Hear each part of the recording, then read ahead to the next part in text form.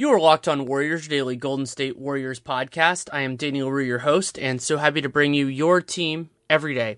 I said I wasn't sure if I was going to do a Thursday night, Friday morning podcast, but I ended up recording a fun conversation with Peter Edmiston, who does the Locked On Grizzlies podcast, previewing that game, and it does bounce between the Warriors and the Grizzlies a little bit, but I think you'll really enjoy it, and got into some stuff in terms of the playoff history between these two teams and a lot of other things. Conversation runs, I think it's about 25 minutes. I hope you enjoy it. This is such an interesting matchup now because, in spite of all available evidence, in spite of everything else, the Grizzlies are 2-0 against the Warriors and have had a reasonably good record against the Warriors over the years. Do you think, is there something in the style difference, something in the way these two teams match up, that the Grizzlies have a reasonable comfort level with this thing? A little bit. The Warriors sometimes struggle against teams that slow it down and really battle every possession. That's what Cleveland did in the 2016 finals, and it worked to reasonable effect, especially if the referees are going to let stuff go.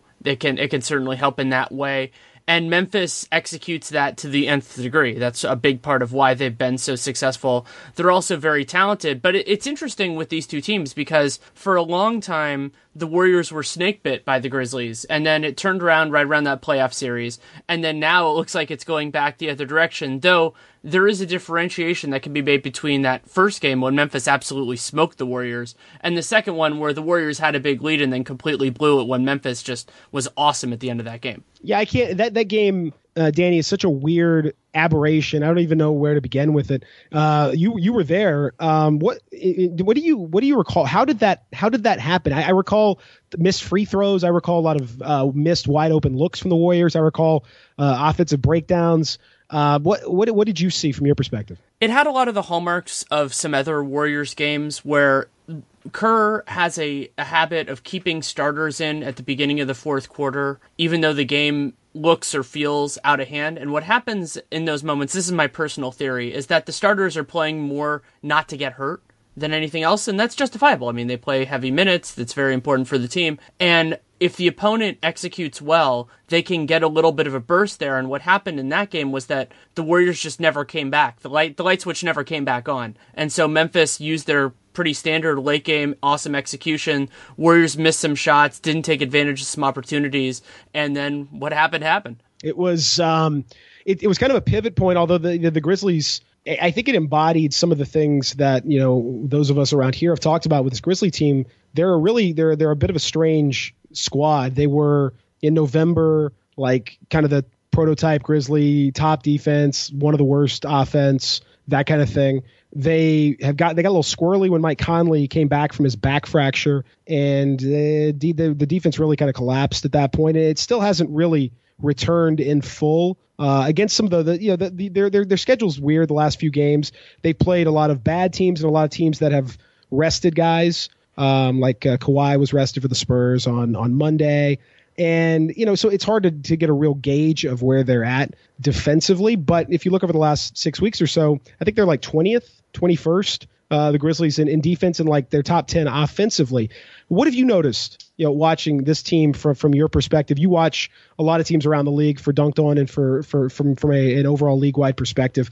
What do you make of the Grizzlies from afar? I've been really impressed overall with how they've been able to manage the turnover that they've been dealing with, because a lot of times when you see that sort of season that changes tenor a lot, it's due to personnel changeover, and that's certainly been true for Memphis, but they've been able to come through it relatively well. And one of the parts that's been so surprising to me is that they've been able to have some sort of, I don't think continuity is the right word, but they've been able to function offensively despite having late scratches and scheduled rest. And those are components that can really derail teams, especially when they have a young bench, which Memphis certainly does. Yeah, I think that comes from having the core group having been around for as long as they have, with Conley and Gasol and Tony Allen and Zach Randolph. There's kind of a nice centered component there, and even if those guys one or two of those guys miss, there's still like a thing that runs through. The issue for this team, and I talked to Mike Conley a lot about it earlier this week, is like, how do you pivot from you being all defense and enough offense to get by, but certainly that's not your calling card, to being able to expand offensively without losing defense. I think that's where they've started to struggle a little bit. But the Warriors have similar. I mean, it's clearly not the same, but there are similar issues that have picked up here or there in incorporating Kevin Durant into the mix with that settled group as well. Where are they right now in terms of that? Where are they functionally as you watch them on a game-to-game basis? They're still figuring it out, but they have so much talent that them figuring it out still makes them a ludicrously good team. And it's strange because I tell people, I'm not sure if this is still true, but as of a couple days ago, the Warriors were first in offensive rating and first in defensive rating. And yet I still thought that they could be a lot better than they've been so far. And that comes from just being a team that has 4 All-Stars and has a lot of support pieces that make sense. They're not super deep, but they have enough in that way. And Durant, as you kind of were alluding to, he is such a massive change from a lot of the other pieces. And at moments earlier in the season, and the Memphis game was actually a catalyst for some of this, the second Memphis game, of realizing that a big part of what needs to happen is that he needs to fit into the Warrior system a little bit more than they need to adjust to him. And that's been kicking in over the last few weeks and has made the Warriors even better offensively because Durant has played in systems where he has to shoulder a lot of the burden himself at moments. And KD and Russ didn't do a lot. They didn't build on each other as much. And some of that was due to the scheme. Some of that was just the personnel fit was a little bit different. And my theory was always that even back when I wrote about the possibility of Durant joining the Warriors early in last season, was that if he made that decision, it was going to be with the knowledge that he was going to have to change his game, and to a point that has happened more recently, especially over the last month. The thing I like about your discussion of the Warriors and Locked On Warriors and within the context of what you write is there's so much noise around the Warriors. I don't even know what it must be like on a game-to-game basis to cover with this thing about Draymond and Durant going at it, and then it's actually a ploy and a psychological trick, and he's a mastermind and this, that, and the other. Do you ignore, when you're covering the team, how much of that colors what you see, write, do, and how much of that do you just sort of push to the side because it's just getting so much play everywhere else? I'm very much an effects-based person, so if I feel that it is making a difference in terms of the way that they play, then it matters. If it doesn't, then it doesn't. A lot of what is going on is just kind of the people involved setting the personality dynamics in place because they didn't have a ton of time to do that in the offseason. That's not really the way this works. Players don't hang out the whole summer together, and so they need to figure all this out a little bit on the fly. And Draymond is very much at moments about motivating players directly in person, sometimes with the lights on at their brightest. And so it's not surprising that has been a part of it. But again, I fall back on the idea of, well, what does this mean for the team in general? And so actually one of the best examples that has happened the whole year was that animated conversation with Draymond and Durant at the end of the regulation in the Memphis game when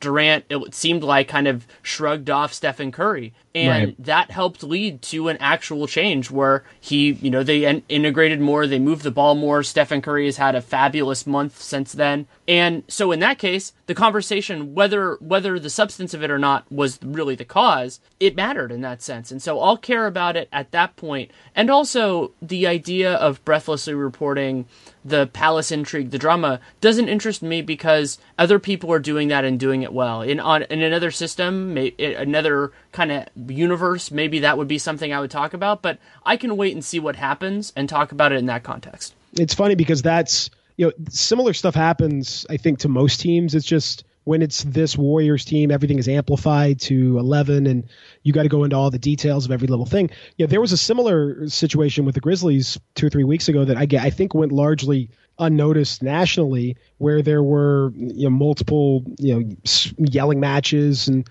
Tony Allen was unhappy, and Marc Gasol was yelling at Mike Conley, and they were some cursing and this, that, and the other. And I just think people, and you've seen this team grow and change and all of that. I think this stuff happens. And I mean, by and large, it happened, a long time ago. You had Jordan punching out, teammates, Steve Kerr. You had teammates getting after it.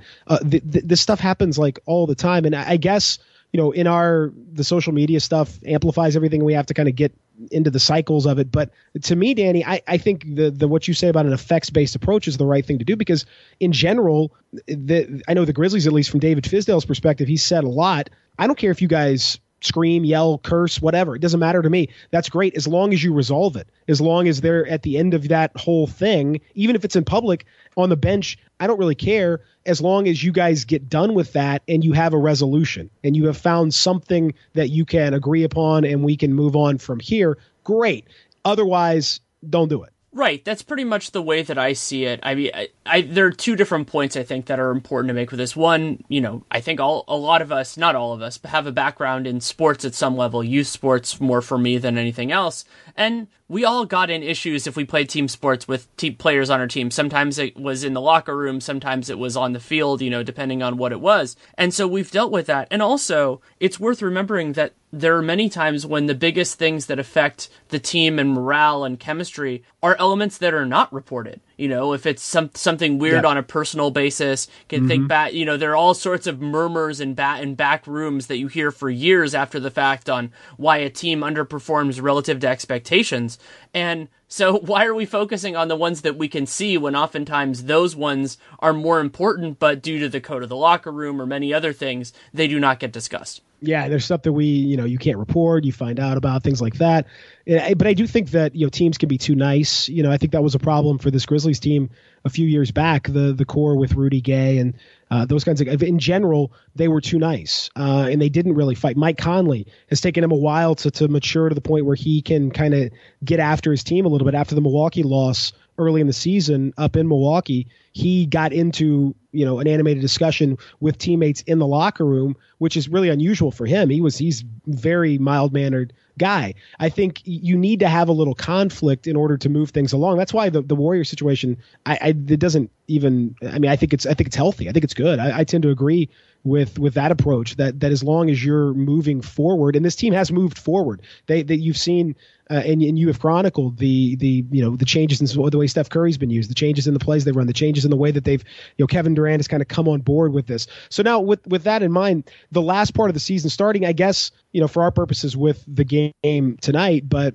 it could be, you pick whatever point after the All-Star break, whatever you want to say. What is the Warriors' goal within the regular season leading up to the playoffs? What do they want to accomplish in that stretch of games? It's the same basic goal they've had all year. Stay healthy and figure out what they have in every component. So what lineups work, what lineups don't work, what players fit well with the 4 All-Stars. So if that's Zaza Pachulia, like they've been starting, Andre Iguodala, which has been the most common death lineup, if that term still applies, and figuring out all those sorts of things. JaVale McGee will, if he's healthy enough to play, he's probable right now for the game on Friday, how he fits with the starters and how they want to make all of this work, because the Warriors are in a strange, distinct situation, because teams often try to say, oh, it's about the playoffs, it's about the ring, and that's really a matter of perspective, and teams and individuals can define that for themselves. However, the Warriors actually experienced it because they had the best regular season in NBA history. They went 73-9. They did not win the championship,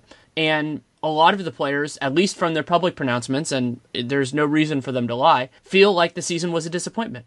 So if that's the way you feel, then you put your money where your mouth is and you make sure the regular season doesn't matter that much. So we'll see how they approach it, but a really fascinating indicator of that is the idea that Kerr is basically holding back on Zaza Pachulia and David West, not so much because they're that they're in some sort of bad situation, but just because they can be patient, and why not? And there are those that say you want to hold out on some of your matchups and showing your cards until you get to the postseason. I want to know. I think Grizzly fans, there's this talk a lot about the fact that they're 2-0, and let's say the Grizzlies win tomorrow night. Let's say that maybe they go 3-0 against the Warriors. Does that prove anything with regard to the postseason? Is Memphis then more dangerous or more troublesome, or does the season series, whether it's the Grizzlies or anybody else, with regard to the Warriors, show anything about matchups, or are the matchups and the real things strategically that are going to be done held off until the postseason? I don't think it makes a big impact unless you see it in the players themselves, again, going back to the effects-based thing. But Memphis is actually a great example of this because they had beaten the Warriors a lot and pretty soundly before that playoff series, and then they did well at the beginning of the playoff series, ended up forcing that kind of like team dinner to figure things out, if you remember. And then the Warriors won that series and came back strong and did well. And the benefit of having a really, really strong team is that a lot of those things end up not really mattering because mental blocks only really can be a difference maker. In that point, you very rarely see an NBA team in a playoff series lose because the other team has their number. It's just not the way it works in a 7-game series. So I don't put too much stock in it, but the underlying factors, like we talked about at the very beginning, about how Memphis can slow the game down, how they have really good personnel against the Warriors with individual defenders, that those underlying factors can become relevant. And so go ahead. Well, I was going to say, when you brought that up, it was interesting because I was thinking about the playoff series. You know, that was the Mike Conley broken face, right, and that has taken on legendary status around these parts. And you know, but that was, they were down 2-1. They have the team dinner. It was, by all admission, like their, you know, come to Jesus moment. Let's figure this thing out. This could be really bad. But I go back because Kevin Durant now is involved, and he had the same thing where he had the Mr. Unreliable headline. I don't know if you remember from back in the series with the Grizzlies 3 years ago when he and Westbrook combined, I think, were shooting 25% in the first 5 games of the series, and Durant had been completely stymied, mostly by Tony Allen, and they looked very likely to lose, and they pulled out game 6 and 7 thanks to a controversial Zebo ejection and then suspension for game 7. But that was another kind of moment. And it strikes me that Memphis is kind of that gatekeeper team. I think they bristle at that a little bit, understandably so, that they're the team that's kind of the very good opponent, the very tough opponent that's going to put you through your paces, but they've always just been a little too limited to actually win that. But it strikes me that I think that's been the case for pretty much everyone on that side of the ball for the Warriors that has gone through a series with Memphis. They have, and they also had that series where they knocked off the Spurs. I mean, I believe that was a 7-2, right? Yeah. And so they went through that as well. And Memphis, you know, part of the reason why, unless Chandler Parsons can be way healthier than he has been so far, why they kind of fit that role is that to win a championship, broadly speaking, you have to win 4 series against very good teams. And it's hard to do that if your personnel just isn't at that high level. I mean, I trot out the stat that I believe there have only been like 4 NBA champions in the last 25 years that did not have a player who had already won an MVP. Mm-hmm. And it's just hard, you know, like winning a championship in that way is difficult. The Pistons are basically the only team that has done it. I believe there have been 1 or 2 others, but pretty much just the Pistons. And that makes a lot of those other teams gatekeepers, and sometimes it's just a part of the process. But Memphis has the personnel to, you know, to be a little bit better than that. And the point with that always is that it's not that far, if you can get to the conference finals, let's say, to just get a couple good bounces and make it all the way in. Memphis they've gotten pretty close a fair number of times, and you never know what's going to happen in the East in particular. So I'm excited for Memphis basically in almost every playoff series. I think that they are a way of shining a light on every other team. And also, this is the first year in a little while where I want to see what they're made of, what's different. They have a new coach. Their offense has looked much better this year. And so it's weird to think about the playoffs in early February, but that's, I guess, what happens when you live in the Bay Area and cover the Warriors a lot, is that you see things from that lens, and Memphis is certainly in that picture. Well, and I think in the West this year, Danny, I mean, if you're one of the top 7, there's no question you're going to make the playoffs. It's just a matter of positioning. I mean, you pretty much know the structure of this thing. The only intrigue is between spots 4 through 7. Well, that's a question I was going to ask you, just as somebody who follows Memphis closely.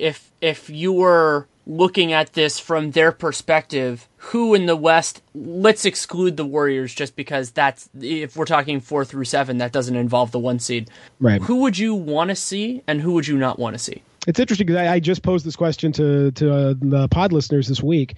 Well, the Jazz are, you know, there's sort of a split opinion on the Jazz. I happen to think the Grizzlies would be happy with the Jazz matchup at 4-5, you know, ideally at 4, obviously. But the Jazz are 19-4 this year when both Gordon Hayward and George Hill play, but 2 of those 4 losses are to the Grizzlies. And there is a certain matchup comfort, the style of play that Utah can use to stymie some opponents doesn't really stymie the Grizzlies. They've had a remarkable amount of success against Gobert this year, even with Zach Randolph, who you wouldn't think would be a great matchup, but he's done really well against Gobert, and Gobert hasn't really hurt them on the offensive side enough to be a problem. Gordon Hayward has just been okay in those matchups. George Hill has been pretty well neutralized in a way that I was surprised by. Mike Conley, what I was going to say, Danny, that Mike Conley's part of the problem for him, and I'm writing about this.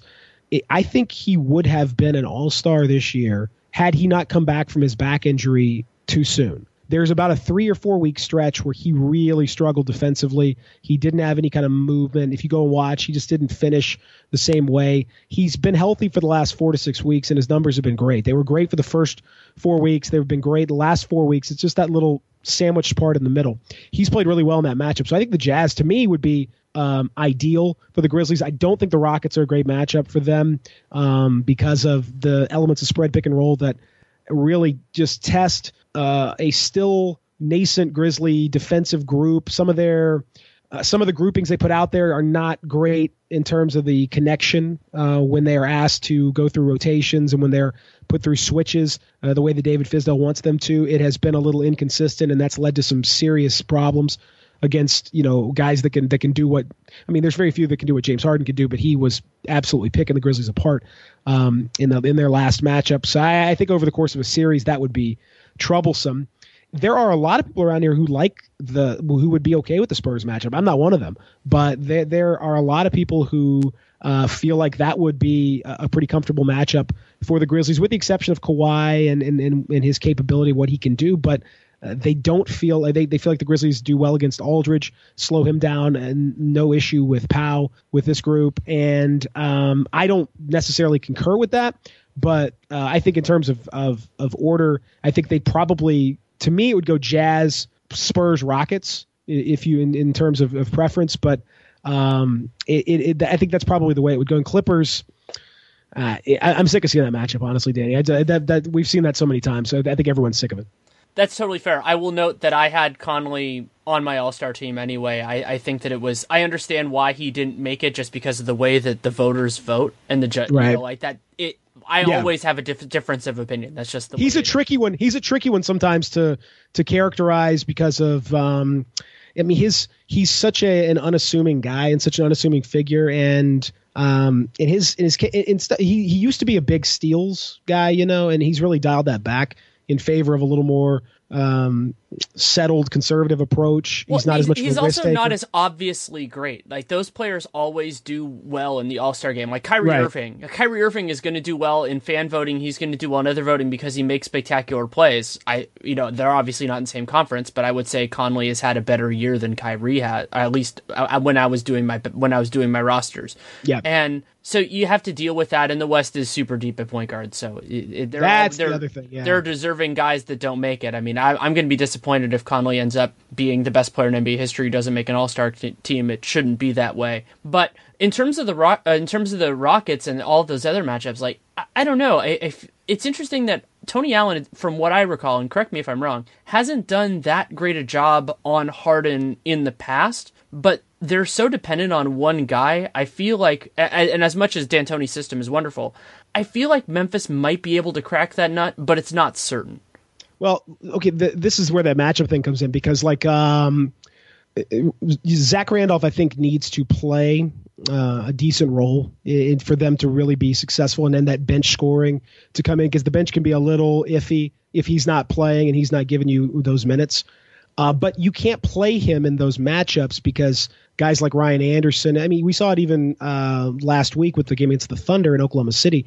Joffrey Laverne absolutely roasted him. I mean, it was a terrible matchup. When Laverne was out there with Zach Randolph, I think he ended up as 16 and 10 points rebounds wise, but he was a minus 19 because he was just getting killed defensively every time. So the issue with the Rockets is they're just going to, I think, murder that matchup and be brutal, which means he's not going to be able to play. And I think that's going to be a real strain on the rest of the Grizzlies offense. So I don't know that the Jazz can do that. I think the Spurs could, in theory. I just don't think it's quite as clear that they could do that, but I think the Rockets absolutely could. I think the Thunder absolutely could. I think the Warriors have every chance to do that as well, and did, in fact, actually in that fourth quarter. There was just a lot of missed shots in that fourth quarter, but I recall Kevin Durant having many wide open looks because of that very matchup. They kept Z-Bo out there the entire fourth quarter, and it was kind of walking on a tightrope. That's what it's going to be for the Grizzlies. That's why it's really matchup dependent for them, Danny. But if they can, if they can find the right groove, I think this is a better team. They showed the other night they can make. I mean, the stat that blows my mind is they've made double-digit threes in like 18 of their last 24 games. Which, if you go back in their last 7 seasons, they made, I think, 23 games of 10 or more threes. And they've done it in 18 of the last 24. I mean, they're a completely different group with regard to how they take the threes. Yeah, I'm excited to see what they can do in the playoffs. And as you said, it's more a matter of who they face than if they're going to make it in. Yeah, that's exactly right. So tonight, do you expect win-loss? Does it I don't know that it's going to change the trajectory of anything, but do you think the Warriors come out full strength, or they're going to be late scratches?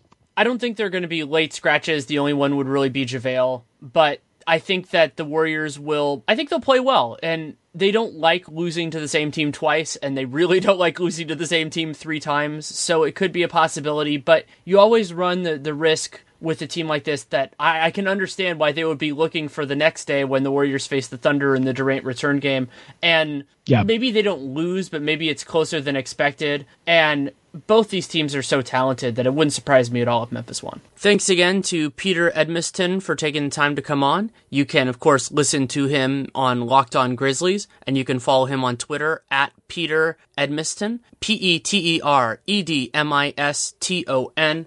Really enjoyed talking with him, and these two teams are kind of at different places in their season, but Memphis is having a nice year. They're definitely going to make the playoffs unless something truly crazy happens. So I'm excited about that. I enjoy watching them quite a bit. So we will look forward to that game on Friday night. And then, of course, the Warriors also have a big game on Saturday in Oklahoma City. So the tentative plan at least is to do podcasts on both of those games, maybe a little bit shorter, but we'll have to see. I mean, if either one of the games is awesome, then do something a little bit longer. So if you have any feedback, good, bad, or indifferent, DannyLaRueNBA@gmail.com, at Danny LaRue on Twitter, and we'll have a fun little time with it. So you can also check out the other stuff I've done earlier in the week, including the podcast on Kevin Durant's decisions, which is going to be kind of evergreen. I'm probably not going to do a whole lot to change that, at least over the next few months, until I get a really good firm grasp of the CBA, and also in case the Warriors make any moves at the deadline or shortly thereafter that affect their cap space next year.